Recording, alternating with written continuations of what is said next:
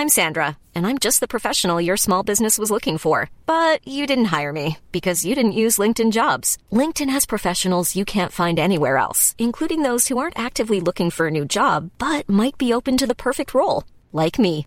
In a given month, over 70% of LinkedIn users don't visit other leading job sites. So if you're not looking on LinkedIn, you'll miss out on great candidates like Sandra.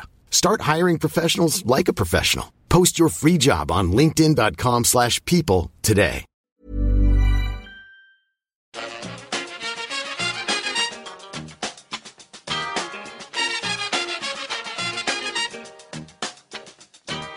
Bring it fast. Hello and welcome back to the EPL Roundtable. I'm your host Kevin DeVries, and as always, if you'd like to reach us at the podcast, you can do so by either tweeting us at EPL Roundtable or emailing us at eplroundtable@gmail.com.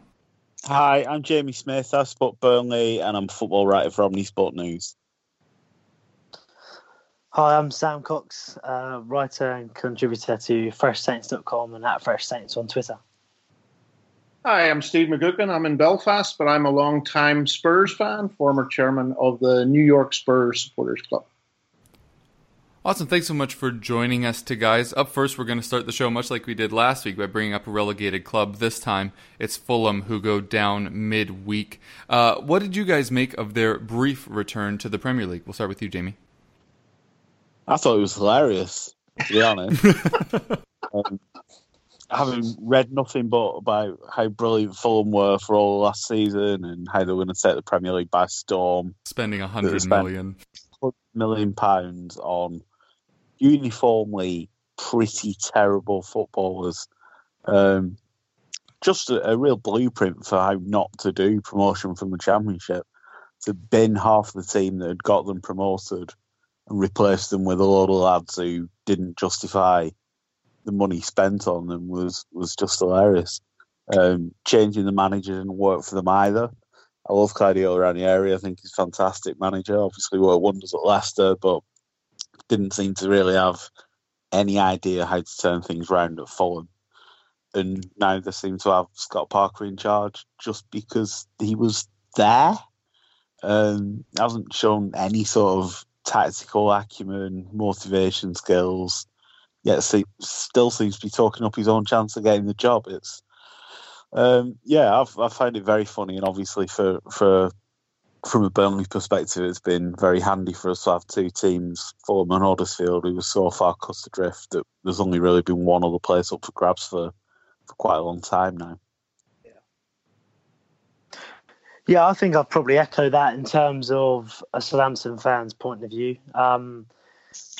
Jamie said there that when they were promoted, they were sort of mentioned in the same breath of Wolves. They were going to take the Premier League by storm, and that they had a young manager who had bags of potential to be a real figure in the Premier League for years to come. And for them to just wilter away and not really even challenge survival, let alone a mid-table finish, was really underwhelming.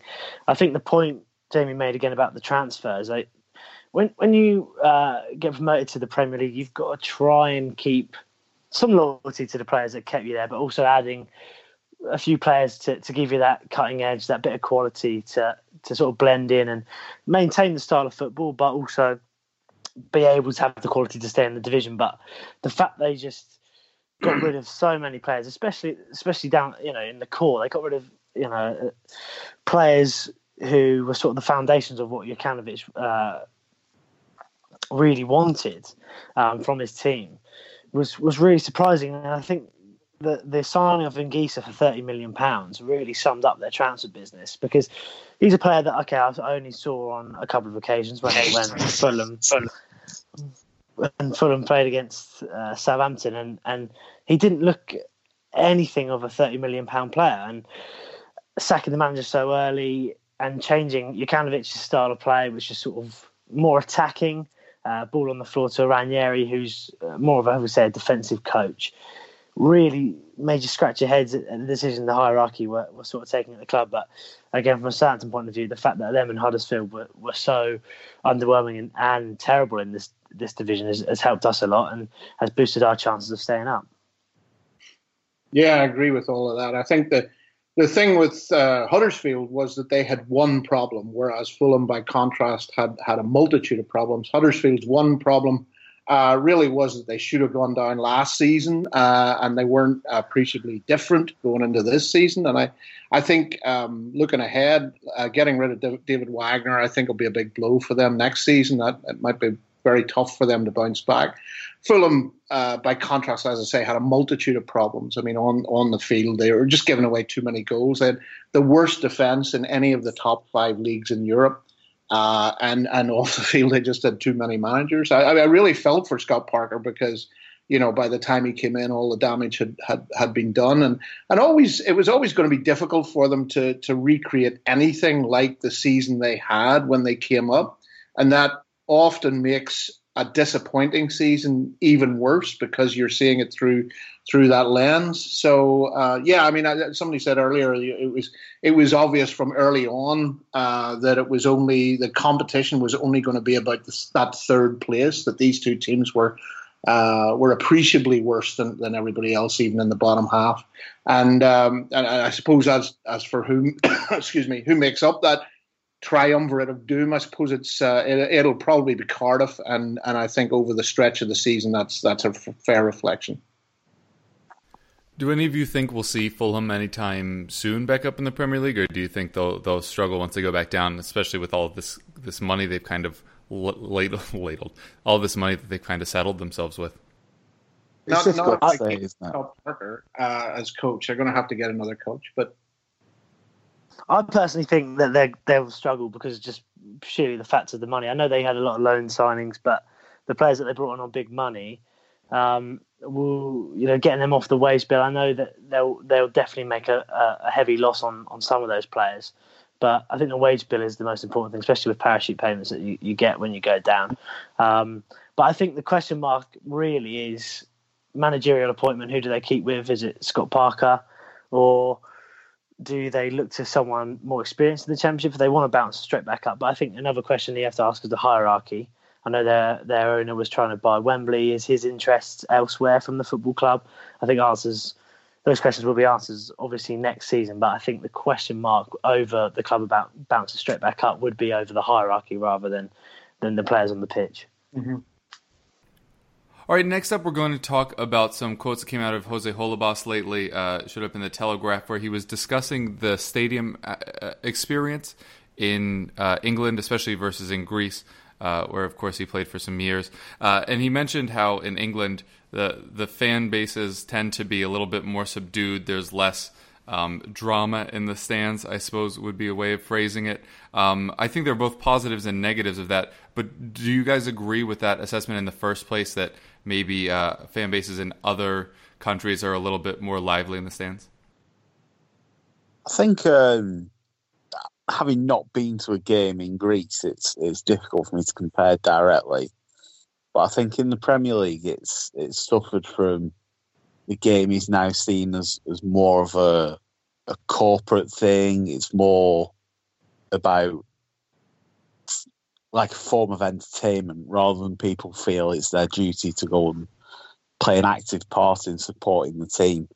I think there's multiple reasons for that. Partly all-seater stadiums, obviously, has played a part in that. Clubs aim to be a lot more family-friendly now, which is a good thing, of course, but it does mean that the atmosphere, I think, has suffered because of that. The price as well, atmosphere, not always, but generally you would think young people are the people pushing the atmosphere up. But if you're going to be charging £50 for a football ticket, it's pricing out that sort of generation. So I think there's a number of factors in play there. It's interesting that a lot of clubs have come up with their own initiatives to try and solve this. Manchester United are going to have a singing section next season at Old Trafford. And they announced this without a lot of sort of reaction to it, which I think is a sign of the times as well. Because if that had happened a few years ago, people would have just laughed at it. But now I think there's more of an acceptance that clubs are going to have to do something, because one of the reasons that the Premier League is so popular around the world is that there's full stadiums, passionate fans, But if the atmosphere just isn't there anymore, then that's going to be something that affects the reputation of the league. And what I would say about Greece is every time I hear about Greek football is because there's fighting in the stands or something terrible's going on. So I'm not really sure the English league should be looking to Greece as somewhere to have solutions, because it seems like a bit of a basket case, to be honest. Yeah, again, I think the point was interesting that you made about the pricing out of football. As you say, I think the people that want to come to football and can't afford it are generally those who care about the club more than people who are going for something to do rather than, as you say, it feels like a duty. I think, as you say, £50 for a football ticket is absurd, but that's sort of the going rate for top games these days. I think if you mentioning Greece, I think if you look at, as you say, it does look a little bit unorganised, uncontrolled, whereas the regulations that we have in this country keep it from going down that way of violence. So as you see, like flares and tifos, I think you're not allowed to bring them. I mean, you see them in English football, but it's not every single week, whereas in Greece, I think fans bring that mostly every week. But I don't really feel the atmosphere is too bad in England. I think we've all been to grounds where you can see where the away fans are usually louder than the home fans. I think that happens sort of for most weeks. I think that's only because of the real fans, the real diehard fans will attend those games, and that's those people who want to bring the atmosphere. But I think, as you say, you can't be looking to places like Greece to try and build atmosphere only because of the regulations that they probably don't have in place. Yeah, I agree with all of that. I don't think Holebas really would be too concerned about the noise of the atmosphere at Wembley today. And if your listeners haven't seen it, it was an absolutely epic FA Cup semi-final. Just a fantastic advert for the game. Great comeback by Watford and a wonderful goal by Dale Faye to get them back into it.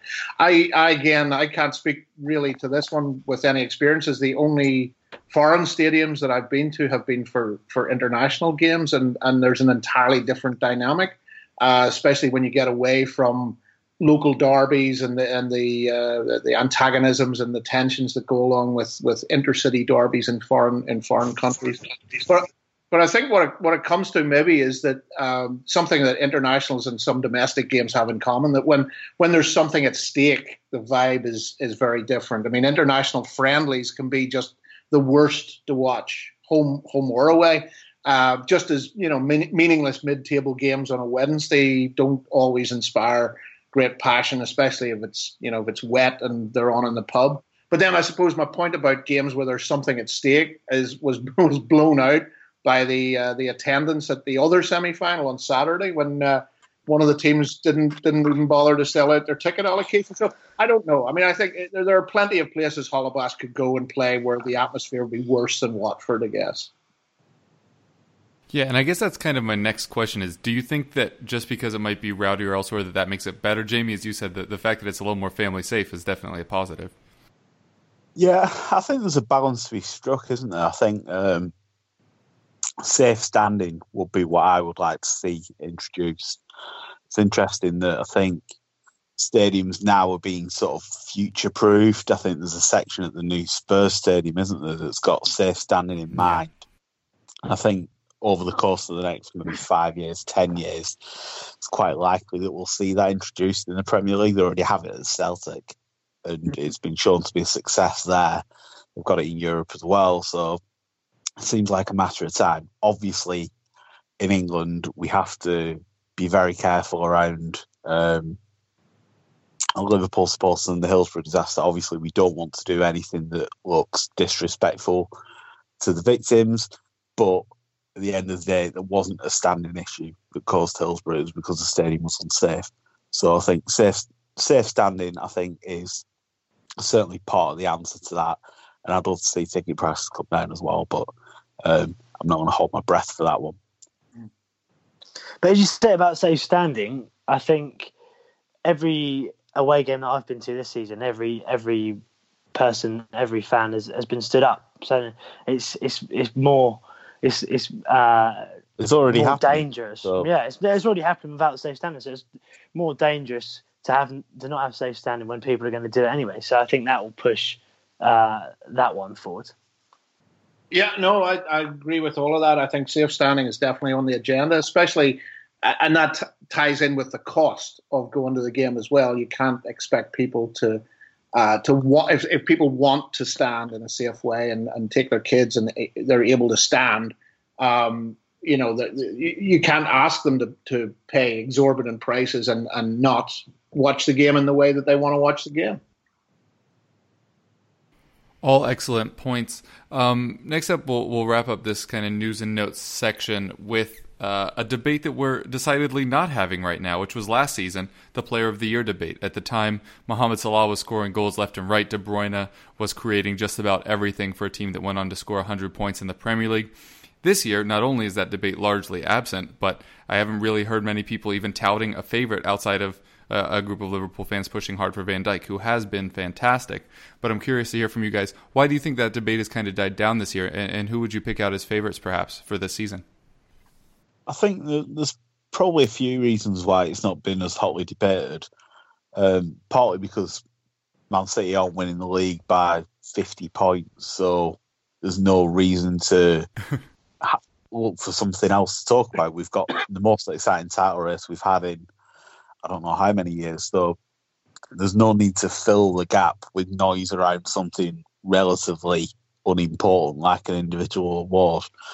I think there are two probably leading contenders. Van Dijk seems to be the favourite with the bookies, and probably Sterling from Man City.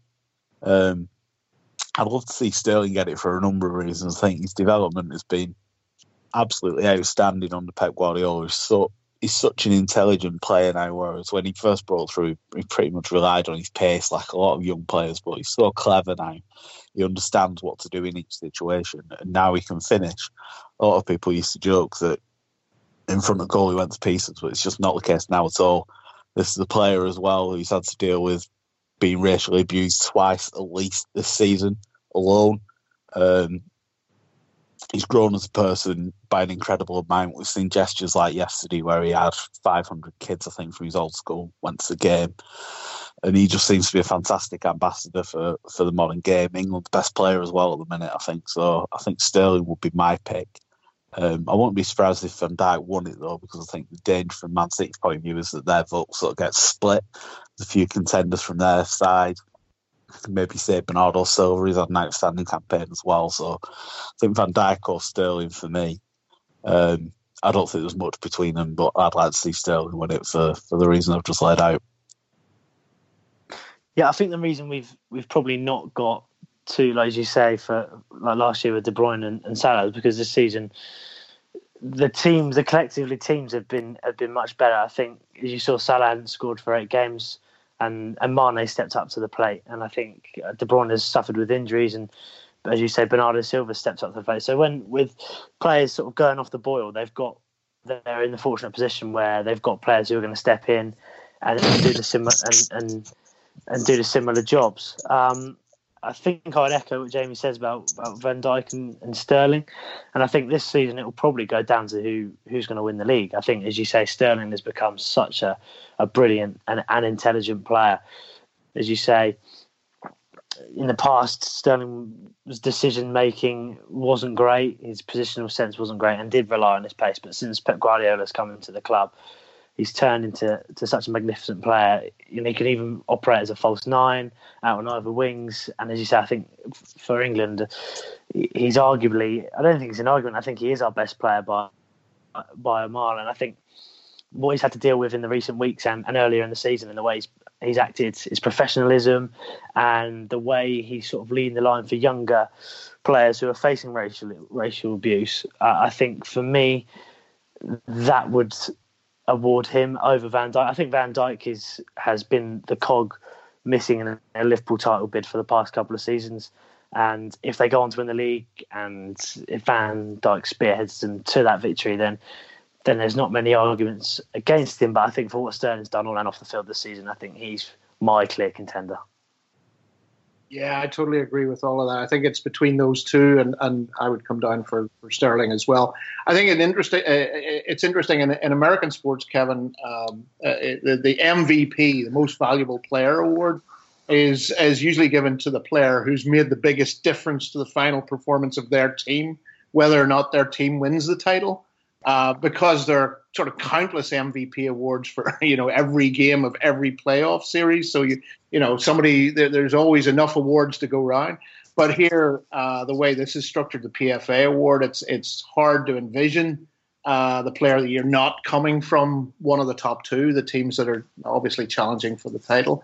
Again, Salah, VVD, Sterling, and Aguero. I suppose it's between those four, really, isn't it? But I think is Sterling eligible also for the Young Player Award this time? Oh man, I forget what the age cap is for that, but it is ridiculous. It might be 25, in which case I think he still would 24, be. Yeah, because that's going to be an interesting one this time as well. Because obviously he could win both, but VVD could win the main player, and Sterling could be young player. It would be interesting if it turns out between him and Marcus Rashford, for example. And although he another player for the young player, although he finished on the losing side today, I think if Ruben Neves played at a bigger club, he would probably be in contention for the young player award. He's been very impressive this season. I think that you're right. It comes down to whoever's going to win the league. I mean, Pogba would have been an interesting choice for the main award, as he could have been the player of half a season. Gets his manager the job, and then still might be sold in the summer. Earlier on, I suppose you could have put Aubameyang on that list, and of course, Hazard has been consistently good while the team around. Harry Kane won't win it, but Harry could finish the season as top goal scorer for the third time in 4 seasons, and I think he'd probably have that. But it's going to come down to one of those two, and I'll probably go with Sterling as well. Interesting stuff. Kind of a consensus on both the reasoning and the pick. So we'll certainly keep an eye on that awards ceremony when it does happen. We'll take a quick break, and then we'll be back with club-specific questions for each of our guests. Mother's Day is around the corner. Find the perfect gift for the mom in your life with a stunning piece of jewelry from Blue Nile. From timeless pearls to dazzling gemstones, Blue Nile has something she'll adore. Need it fast? Most items can ship overnight. Plus, enjoy guaranteed free shipping and returns. Don't miss our special Mother's Day deals. Save big on the season's most beautiful trends. For a limited time, get up to 50% off by going to BlueNile.com. That's BlueNile.com. Hey, I'm Ryan Reynolds. At Mint Mobile, we like to do the opposite of what Big Wireless does. They charge you a lot, we charge you a little. So naturally, when they announced they'd be raising their prices due to inflation, we decided to deflate our prices due to not hating you. That's right. We're cutting the price of Mint Unlimited from $30 a month to just $15 a month. Give it a try at mintmobile.com/switch. $45 up front for 3 months plus taxes and fees. Promo rate for new customers for limited time. Unlimited more than 40 gigabytes per month. Slows full terms at mintmobile.com. All right, and we are back. Jamie, we'll start with you talking a little bit about Burnley. We'll start with the dinner and then get to the dessert. So first up, you have had a tough schedule on the fixture list since the season began. But now you're on 36 points, 2-game winning streak, Cardiff up next. Are you now starting to feel confident that you'll be safe come the end of the season? I think so, yeah. But then we have a habit of losing games when the pressure seems to be off a bit and then winning them when the pressure's back on. So that would be a bit of a concern for the Cardiff game for me, that we might think that we're safe now. But obviously if Cardiff win that game, then it's back open. But I think we've given ourselves a massive chance over the course of the last week. I was really worried after the Wolves game because that felt like a sort of must win for me. Sorry, the Wolves game, not the Leicester game. No, the Leicester game. I've massively confused myself. Yes, the Leicester game. Because that was a game that we should have won, played almost a full match against 10 men.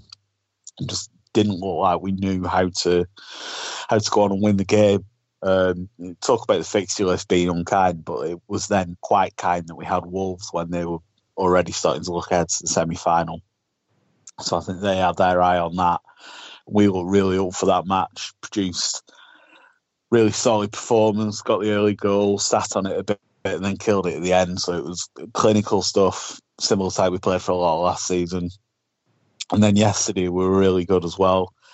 I think we've only won 5 games or something in the Premier League when we've gone behind under Sean Dyche. But even when we scored an own goal in the first few minutes, I wasn't that concerned. Bournemouth have been dropping like a stone really in the last few months. Defensively, they're just as bad as we were. So I wasn't that concerned even at 1-0. We managed to get ourselves back in the game very quickly and got in front as well. So, yeah, I think 6 points from 6 is a huge boost. Dyche is very keen to highlight the form as a whole since the heavy Boxing Day defeat against Everton. I think we are about 6th, 7th in the form table for that period. So it's been a real turnaround. But yeah, the job's not done completely yet. And we need to make sure that even if we don't win the Cardiff game, that we don't lose it. I think a draw would probably be enough. I think the gap already is, 8 points to us. So if we were to maintain it at 8, Cardiff are running out of games. I think we've probably just about done enough. But I'd really like to see us have a strong end to the season, because last year we ended badly. And I think that often sort of follows through to the campaign afterwards. So we ended last season badly, started this season badly. I'd really like to see us try and build some momentum and end on a real high note. The league's really congested. We could still finish reasonably high up. I think we went up to 14th on Saturday, and we could maybe get a couple of places higher as well. So I always want to see us push up the league, and if we can try and finish sort of 12th or something, that would be absolutely fantastic, considering the position we've been in for much of the campaign. Well, in order to do that, you'd have to take points off of Chelsea and Arsenal and potentially City, none of which I think any of the Tottenham people on the show would mind all too much at all. Also, we tried to get you on a couple of weeks ago, and I mentioned that we'd love to have you on for a Dwight McNeil fan appreciation segment. So this seems as good a time to do that as any. Came into the team, has been very good. I think he's top 4 at Burnley in both chances created and accurate crosses since he came in.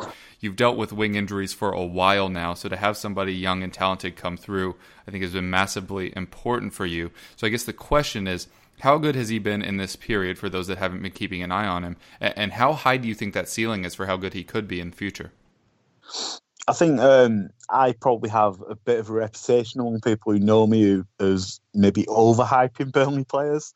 This time last year, it was probably Nick Pope that was doing it for, saying they should be England's number 1 at the World Cup and all this sort of stuff. So take my words with a pinch of salt if you want. But I think well within your rights to get excited about exciting players, and Dwight McNeil's certainly very exciting. The stats show that I think only Ryan Sessègnon's comparable for goals and assists as teenagers in the Premier League this season. We've got to consider that McNeil spent a large period out of the squad, whereas Sessegnon's been involved pretty much every week for Fulham, whether he started or been on the bench. It's a bit mystifying, really, what happened to McNeil, because he started the season around the squad, played against Olympiacos in the Europa League, was extremely, extremely promising. We won that game, but didn't do enough to win the tie. And he was our best player, a real bright light. Fitness, I think fitness was maybe an issue, so I don't know if Dyche took him out of the team and said you need to get fit enough to play 90 minutes because we want to use you. We can't be bringing you off early in the second half every game. But he essentially disappeared from the team for about 3 months. He came back in after the Everton game that I mentioned earlier. Tom Heaton came into the team in goal as well. McNeil came in on the wing. And it's since then that we've been picking up results. So it's had a massive impact, really. As far as what McNeil does well, he's very direct. I watched the game yesterday and it seemed like every time he got the ball, he took his fullback on and got across him. It wasn't even the cross being blocked or getting tackled. Felt like every time he managed to get a ball into the box. And they're normally very good balls as well. So remarkable consistency, really. He's not particularly quick. He's not particularly flashy. but he's very consistent and he gets good delivery into the box. He's a threat in front of goal. I think he scored 3 Premier League goals this season. There's only the 2 strikers for us scored more. And like you say about the injuries we've had out wide, it means a player like Robbie Brady, who we spent a lot of money on, hasn't really had a sniff when he's got back fit. There's no question that the left wing spot belongs to Dwight McNeil now. And the hope for us, of course, is that we can keep hold of him. I think if we stay up, obviously we've got a much better chance of doing that. How good can he be? It's impossible to tell, really. I've been joking that he's going to win multiple Ballon d'Ors, and I might be setting the bar a little bit high for him there, but I think if he doesn't win 2 or 3, I'll be really disappointed. But yeah, I'm very excited about Dwight McNeil. He's only 19, so you can't guess really what his career's got in store, but he's developed a lot this season. He looks the real deal to me. And I'm looking forward to seeing him continue developing. Hopefully we get to see him for a few more years, because I think it's inevitable that his future's going to be at a bigger and better club than us, unfortunately. Well, it should certainly be fun to watch him until that happens, because he does look quite the talent. Sam, coming to you now to talk about Southampton. For the record, we tried to have you on last week. Schedules didn't work out, so we have tried to ask you on after a win. It just keeps not happening. We keep having you on after like moral wins against bigger clubs that end up being losses with 0 points. A stat that I'm sure you've seen after that match is you've now dropped 23 points from leading positions. Why do you think that's something that's happening so consistently to this side?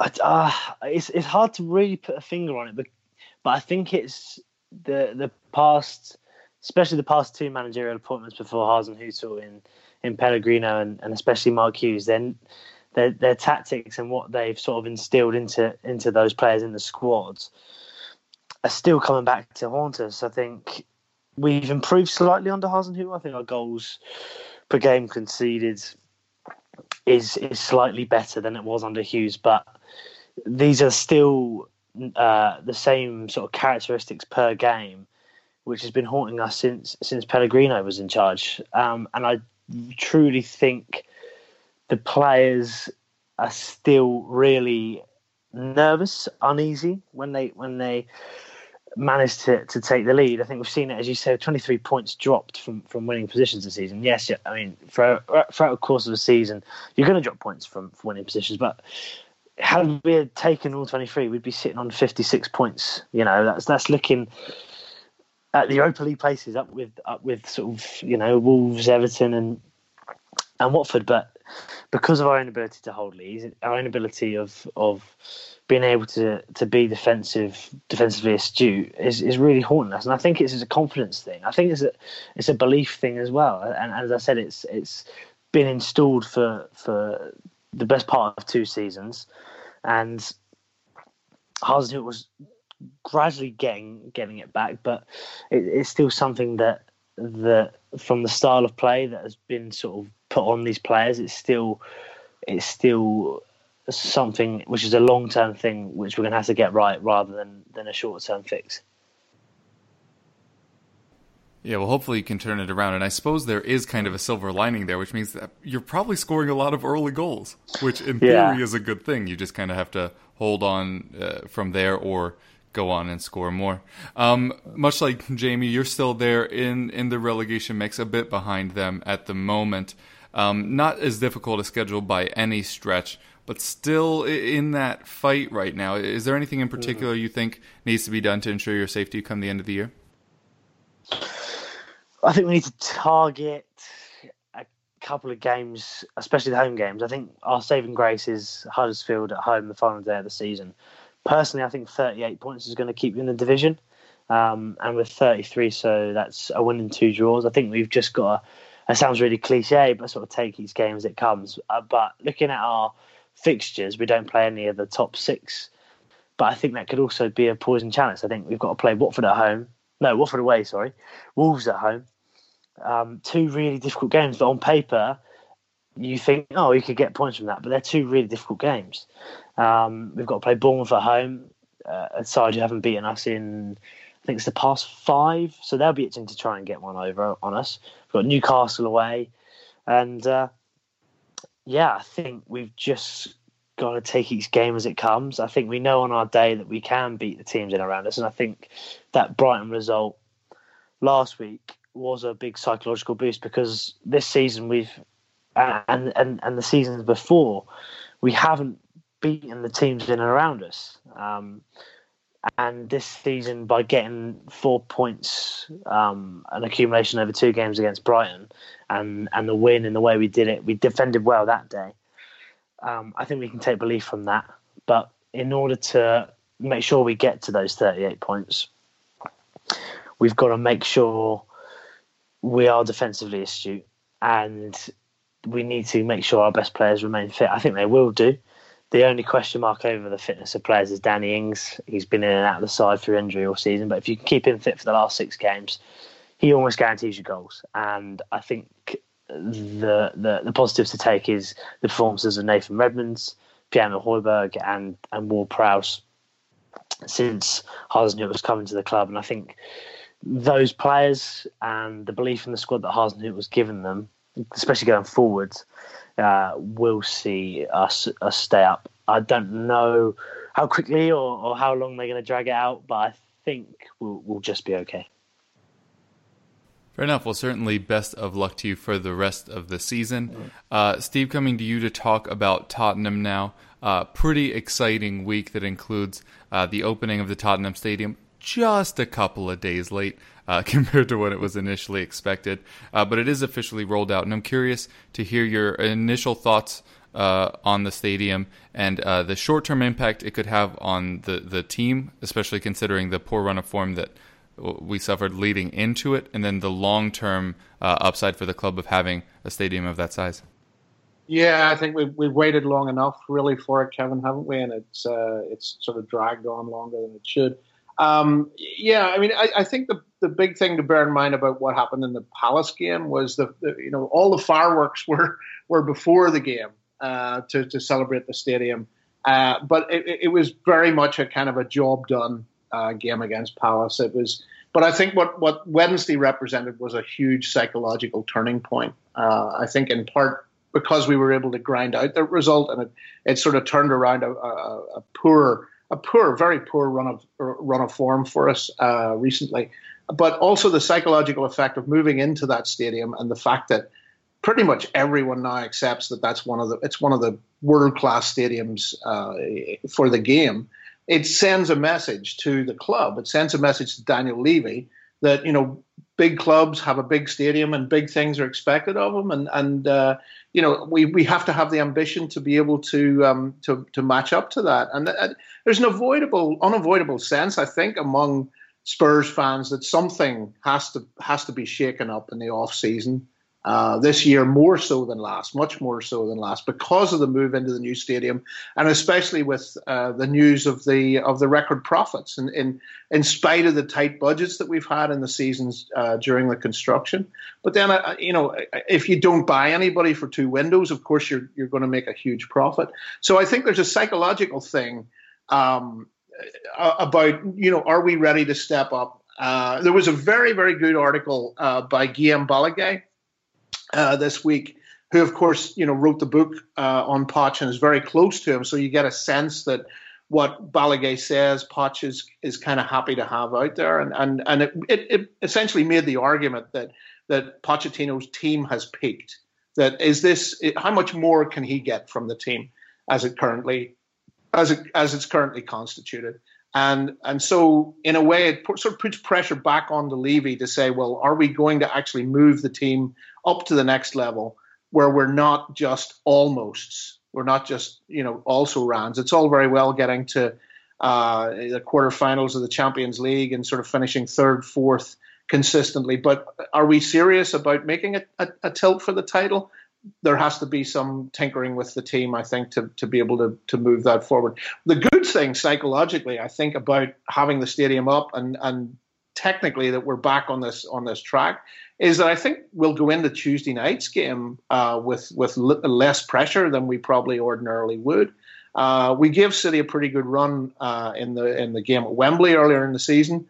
So nobody's really expecting us to get through this tie. So I think in a way, going into it with a lot less pressure is probably the best situation that we could be in. So there's an awful lot. I mean, as you know, Kevin, there's always unanswered questions about what's going to happen next season with Spurs.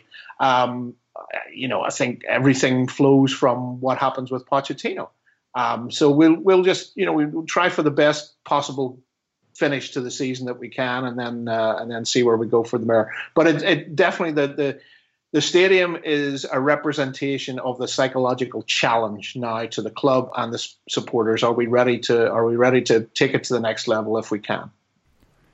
Yeah, you brought up the run-in towards the end there, and that is very convenient, because what I was next about to bring up was, in 2011, in your study in New York, we discussed, after drawing Real Madrid, what the approach should be for the remainder of the season. Do you go for the cup glory while you can, even against Madrid, an opponent you're probably not going to beat, but do you just try to go for it and see what happens?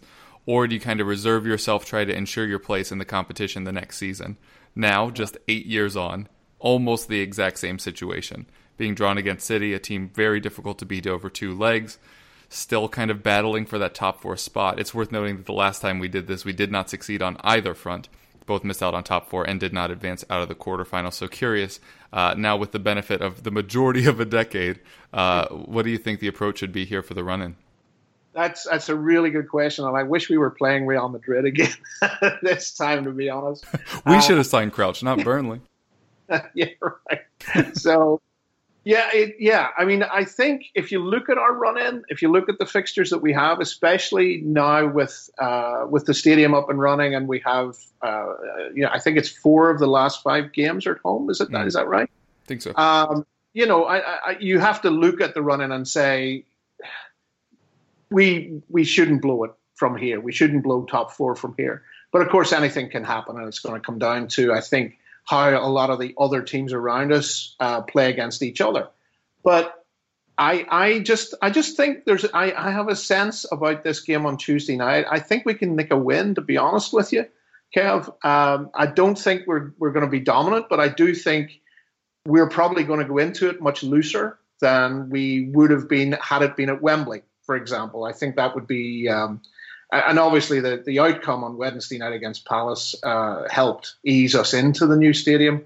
So I think, yes, everything, as I say, everything seems to be psychological at the moment. And if we're going into this with a little more confidence, I actually think we can get a decent result, at least to make the tie competitive going into the second leg. And really at this stage of the Champions League, I mean, my goodness, I remember times when we would celebrate, and you were there, we would celebrate getting into the Europa League. So this is a different mindset for us, and the stadium, I think, is the embodiment of that challenge for how we go forward. Yeah, it'll certainly be interesting to see what comes of these 3 matches against City and 4. I've said before, I think we win one of them, and I hope it's the league one, because if it's just the cup one, that means we lose the tie, and that's absolutely Pyrrhic victory of sorts. I would take that right now. I'd take the 3 points absolutely over the Champions League now. But as I say, I think we're capable of good result on Tuesday. Here's hoping. All right, next up we'll head into Player Watch, where we're going to do it old school style, the way we used to do Player Watch when we first started the show, which is a player that impressed and one that disappointed in your club's most recent fixture. I realized 2 of us won, so hard to pick out somebody that struggled, and unfortunately for Sam, they lost, so maybe hard to pick out a person that particularly impressed. But for you guys, that is the challenge I lay before you. Thanks. Since I've already gushed about Dwight McNeil, I think he was excellent again on Saturday, but I want to highlight Ashley Westwood. I've not been Ashley Westwood's fan at all, really, for a large part of his time at the club. Thought it was typical of our sort of recent signing, someone that was good enough to sit on the bench, but not really good enough to play. Got to say, since the turn of the year, he's totally proven me wrong. He's probably been our best player in that time, along with McNeil. Goal and assists at the weekend. Seems to have really added productivity to his game. He's always been quite safe in possession, which doesn't always suit us as a team because we are quite direct. We like to get it forward, but he seems to be really taking it on that he needs to be more productive as well as just playing these sideways passes. His corners are really dangerous, as Liverpool will know, having scored one against them a few weeks ago. An excellent corner produced our equaliser. I think it was the equaliser on Saturday. So set pieces are always going to be important for Burnley. So having someone like Westwood, who's very dangerous in those areas, is a real boost. And he got in the box and scored a very good goal as well at the weekend too. So I think he's really kicked on, and from someone who I thought was a waste of £5 million not that long ago, he now looks like one of the best £5 million signings anyone's ever made, really. He looks a real bargain. And considering he's essentially filling in for the best player at the club, Stephen Defoe, who's been injured for basically all the campaign, that Westwood really looks like a solid part of our team now, not someone that we'd look to replace in the summer. It's testament to the way he's really knuckled down since January. So full credit to Ashley Westwood, and humble pie for me on that one. Not really any individuals to pick out from the weekend. I will say, however, that Peter Crouch was mentioned earlier in the podcast, and his arrival in January has to go down as one of the most mystifying signings that a Premier League club has ever made. Really, I think it was understandable why we allowed Sam Vokes to leave. He wasn't getting a lot of game time for us. He's at an age where he wants to play, make sure that he's getting selected for Wales. So allowing Vokes to go, wasn't thrilled about it, but getting some money in for him, I think, made sense. Signing Crouch as his replacement was utterly stupid. He's contributed, I think, 70-odd minutes across 5 substitute appearances. And now he's had his appendix out, so he's probably not going to be available for the rest of the season. So, massive waste of everyone's time. Well done, everyone. Yeah, you were not a super huge fan at the time, and seems you were correct in judging it that way. I am sometimes correct. It doesn't happen a lot, but occasionally, stop clock. Yeah. Now we'll move on to Sam for Southampton. As we mentioned before, great start. Less encouraging finish, but who stood out for you, both positively and negatively on the day? I would go for, in a positive light, would go for Pierre-Emile Højbjerg, but I think that would be a bit too obvious, and I'd like to give credit where it's due to Shane Long. Throughout the season, he's got a lot of criticism, and probably rightly so, for his lack of goals, lack of presence up front, but I think Shane did the job perfectly that we needed to do against Liverpool. He looked to be in behind, caused problems for their back line, because of course Danny Ings is still a loan deal at the moment, so he was ineligible to play, and he deserved the goal. I mean, he was in and around the box in the Feltham, and he put it away expertly, and I think that finish and that type of finish probably isn't as easy as it looks. I know he's 6 yards out, but I think the pressure of the defenders and the keeper coming out. So to find the bottom corner from probably an improbable angle from his point of view was fantastic. And I think from when he came off, it changed the game because we didn't have that presence. He came off for Stuart Armstrong. Armstrong then went on the left wing, and Nathan Redmond moved into the striking position, and that sort of changed the game for Saints going forward. We didn't have an outlook, and that's the only sort of criticism I'll have of Hasenhüttl this season, is that one decision. That he took Long off. I'm not sure. I mean, Long hasn't really played a lot of football, so it probably was tiring. And Charlie Austin and Shane Long are very different types of strikers, so I could see why he kept Austin on the bench and moved Redmond in. But I think Long gave us so much in terms of an outlook, in terms of a presence up front, in terms of a real striker's movement. And I think he deserves the credit, because he hasn't got a lot of credit this season, a lot of criticism, and I think give credit where it's due. In terms of a disappointing performance, I think overall the team performance was good, and we sort of were in the game, and we made it difficult for Liverpool for 80 minutes. But I think if I was to choose, I'd say Oriol Romeo, a defensive midfielder who is tough tackling, is quite good on the ball, but I think he couldn't really get himself into the game on Friday. I think he couldn't quite deal with the dynamism, I guess that's a word, of Liverpool's midfield, and especially when surprisingly to me, Jordan Henderson and James Milner came on, and they sort of changed the game in that midfield, and Romeo couldn't really deal with Henderson, and I think that was where the key battle was lost on Friday. And as I saw Henderson pop up for the third goal, and the counter-attack from the corner, I'm not sure what the instructions are, but we only had Ryan Bertrand back, and you sort of scratching your head knowing how much pace that Liverpool have on a counter-attack. Why Romeo or another fullback wasn't there? But I think, as I say, Shane Long, the impressive performance, and the slightly disappointing would be Oriol Romeo. All right, and then coming to you now, Steve, have to think back a little bit further to the match midweek. Who impressed and disappointed for you for Tottenham?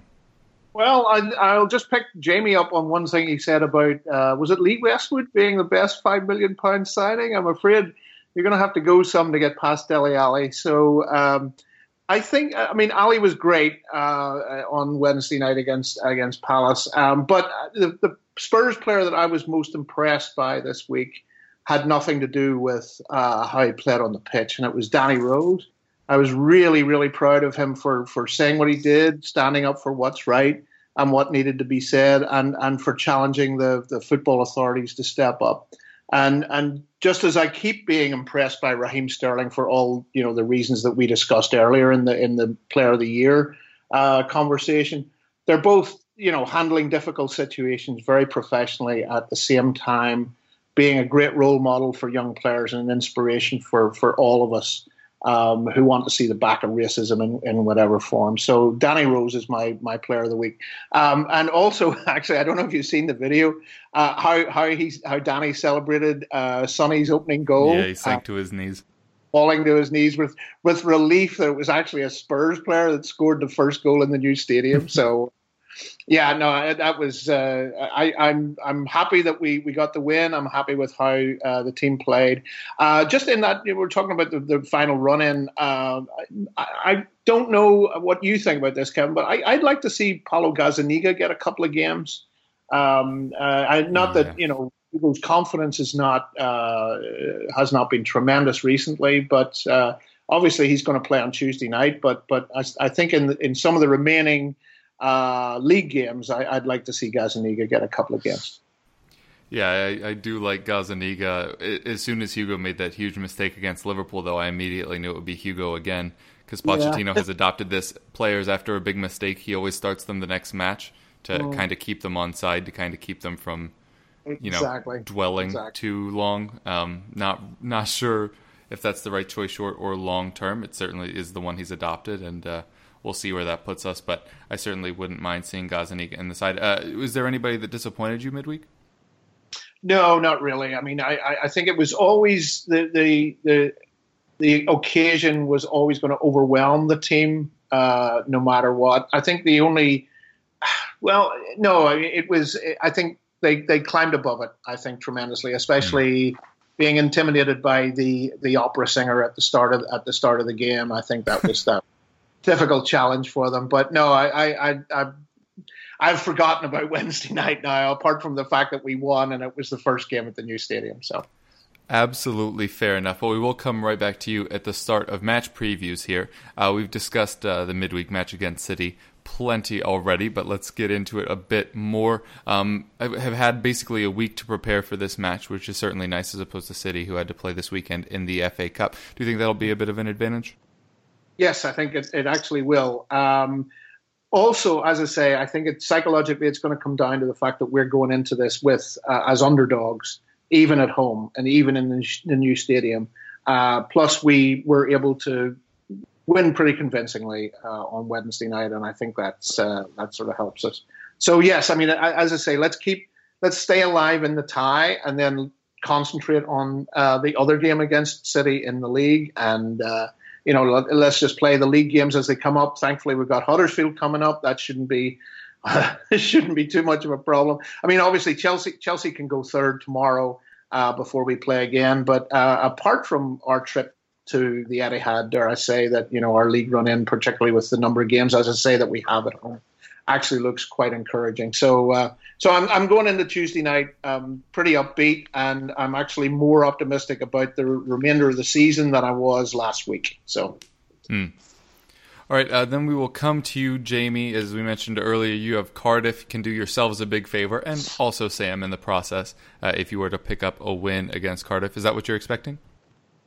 Yeah, I think so. I think if we play like we have in the last two games, then we probably should win the game. It's maybe a bit less chance saloon getting to that stage for Cardiff. If they don't win that game, then it's going to look really tough for them to get out of it. But I think what happened to them against Chelsea probably just knocked the stuffing out of them a little bit, to be leading that game, on track to pick up points that would have given them a massive boost, confidence boost as well. Beating a team like Chelsea, they'll have thought that they could have beaten anyone after that. So the fact that it was basically stolen from them by a terrible referee, I think that's going to have a massive impact on their mentality for the rest of the season. So yeah, I'm reasonably confident about this one, but like I said earlier, it'll be very Burnley to look like we've got out of it and then produce a performance that means that we're right back in the mess. So fingers crossed that we just keep doing our jobs, and if we play like we did on Saturday, then I'm fully confident that we'll get the 3 points that we need, and then we can start thinking about next season, really. But like I said, I'd like us to try and finish the season strongly. I know we've got tough games, but we've seen today Everton have won at home to Arsenal. There's no reason why we can't do the same. Everton away, that's not a particularly scary game. We've seen teams in the race for Champions League football dropping points all over the place recently, so I don't think we've really got anything to fear from those matches, but hopefully the pressure will be off for those last four. All right, and then coming to you, Sam, now, we're going to talk a little bit about that match. You're going to be hosting Wolves. Jamie mentioned he felt fortunate that they played Wolves when they were already distracted by the Cup. Obviously, you'll be playing them off the back of this very bitter defeat when it looked like they had things in the bag there at the death against Watford. Do you think maybe you're also playing them at perhaps the right time? Yeah, potentially. I think so. I think the reaction will be interesting to see from their point of view how they respond from such a disappointing defeat today. You know, leading the game 2-0 and to be on the losing side is always difficult psychologically. So I hope that it will affect them in the wrong way, but it also could work in their favour to try and bounce back. But from our point of view, I think we shouldn't really fear a team like Wolves. I know they've been fantastic this season, and they've been the big team should fear Wolves. Everybody else, not so much. Yeah. That's the thing. I think Wolves sort of thrive on those types of big games. You know, they like a counter-attacking style, but I think we can also take confidence in the fact that we've looked strong in recent weeks, and the performance level, although we were on the wrong side of the result against Liverpool, the performance for 80 minutes is a major positive to take, and I think we have a good chance of picking up 3 points. I'd like to think that, and I think if you look at the performance of Burnley against Wolves, I think that's sort of a blueprint how to get 3 points against them. But as I say, I think it's not going to be an easy game. Wolves have been fantastic, and they've got quality all over the pitch. So we've got to remember that. We can't go into the game thinking it's going to be a walk in the park. I think that's sort of undone a few teams this season against Wolves. And if we take it for what it is, and we know what to expect from Wolves, I think we can put a performance together which will get us 3 points, and will hopefully coincide with a Burnley victory, which will keep us a little bit further away from Cardiff. All right, and then we'll wrap up with Steve just to get Tottenham's weekend fixture in line. With all of these matches against Manchester City coming up, do you think there would be a fair bit of rotation in that Huddersfield match of the weekend? Yes, I would imagine so. And we were talking about Gazzaniga maybe making an appearance. That would seem to me to be the perfect opportunity to let him do that. I think a lot depends on how Tuesday night goes and what the outcome is there, and if there are any injuries. But certainly, yes, Huddersfield, you would think we would have the opportunity to rotate a few players in.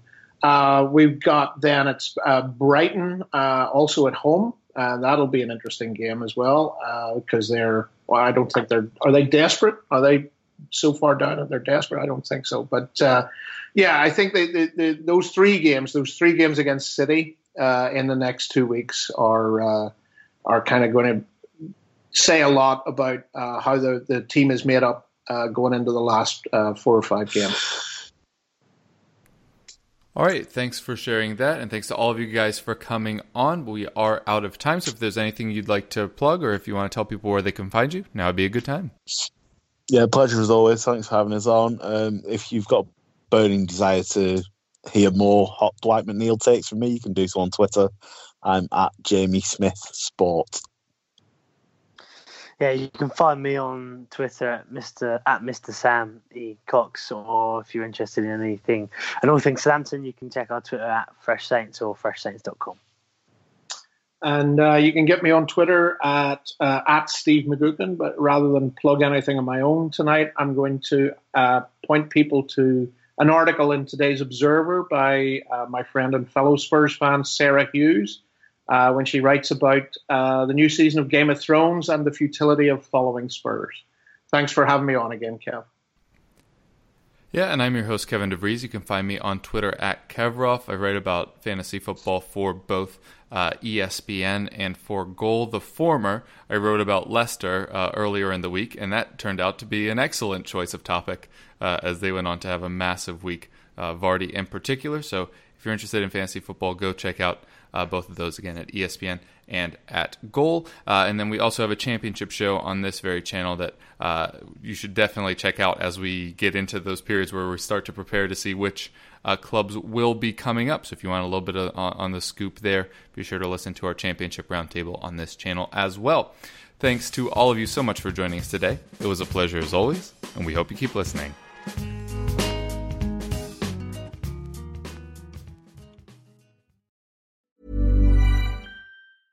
Want flexibility? Take yoga. Want flexibility with your health insurance? Check out United Healthcare Insurance Plans. Underwritten by Golden Rule Insurance Company, they offer flexible, budget-friendly medical, dental, and vision coverage that may be right for you. More at UH1.com.